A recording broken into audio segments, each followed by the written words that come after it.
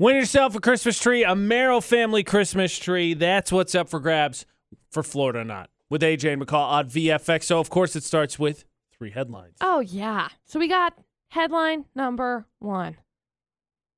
We got a guy who doesn't really understand how traffic lights work because the guy was pulled over by an officer and decided to hit him over the head with a shovel.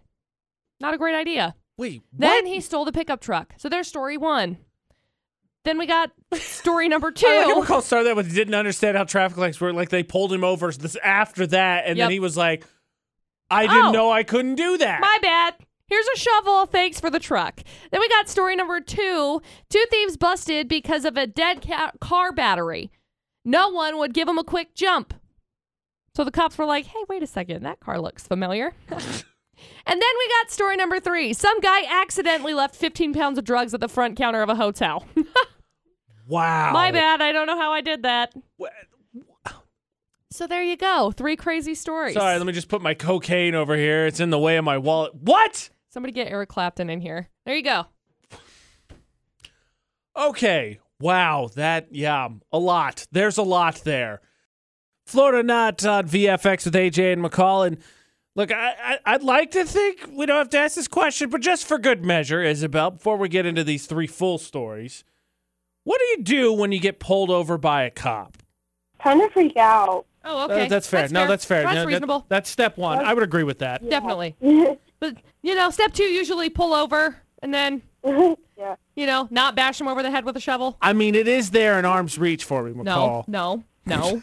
We do not condone this. Let us go through the crazy stories here, Isabel. See if we can win you that Merrill's family Christmas tree. Perfect. So we got story number 1. Cops had their hands full on Thursday when a guy hit a corrections officer over the head with a shovel and then stole his pickup truck. Now, he ended up stopping because the cop was like, hey, sir, you can't run red lights. So he ran a red light and then crashed the agency's pickup truck after he stole it into an SUV and was quickly arrested.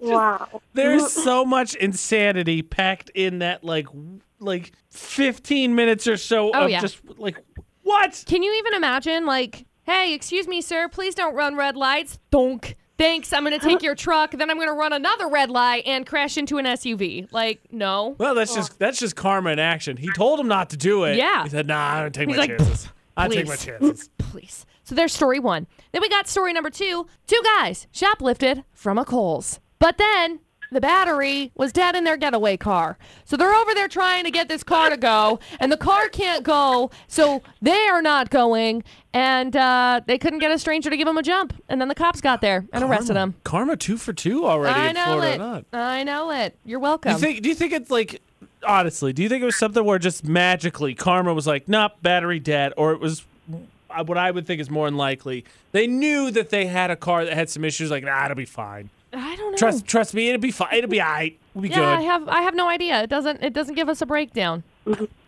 Yeah. Look, I'm gonna choose to believe it was karma. My favorite is when this guy turned him down. He tried to tell the cops all of the stolen stuff in his car was taken by his wife, who was not there. So yeah, I just tried to just move it. I was gonna take it back into Kohl's. That's just my battery's dead. Yeah, my bad. And then we got story number 3. Some guy accidentally left 15 pounds of drugs at the front counter of a hotel. How? Like, what? When he was checking in. So he left it there, checked in, said, excuse me, here's my name, my credit card information, and the last place of my residency, etc., etc. So anyway, he ended up receiving a suspended sentence and time served. So there you go, 3 crazy stories.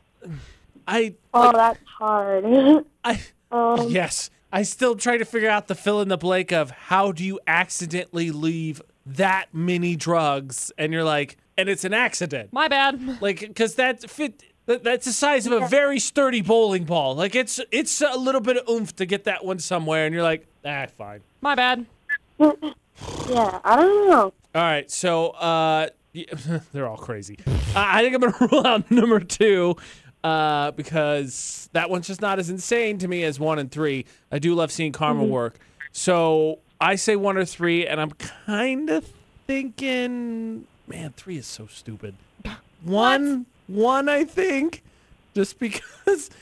I don't know. I was kind of leaning towards 3. I mean, either way, because again, that's just accidental leaving the drugs. I think it's 1, but it's your final call. Okay, let's go with 1. Okay, switch to the last second. I better be right. McCall, is it story number 1? It is. Congratulations, Isabel. We've got a Christmas tree for you from Merrill Family Holiday Sales. Hang on the line. We'll grab some info from you, okay? Okay. So, I don't want to be a smart aleck. Oh, boy. I have, logistical questions.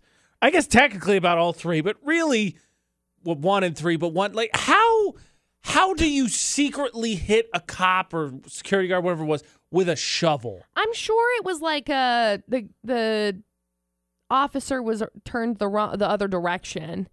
I'm sure that's the case because it doesn't give me any information. I mean, but just even at that point, I just don't feel like I could secretly just be like, shovel.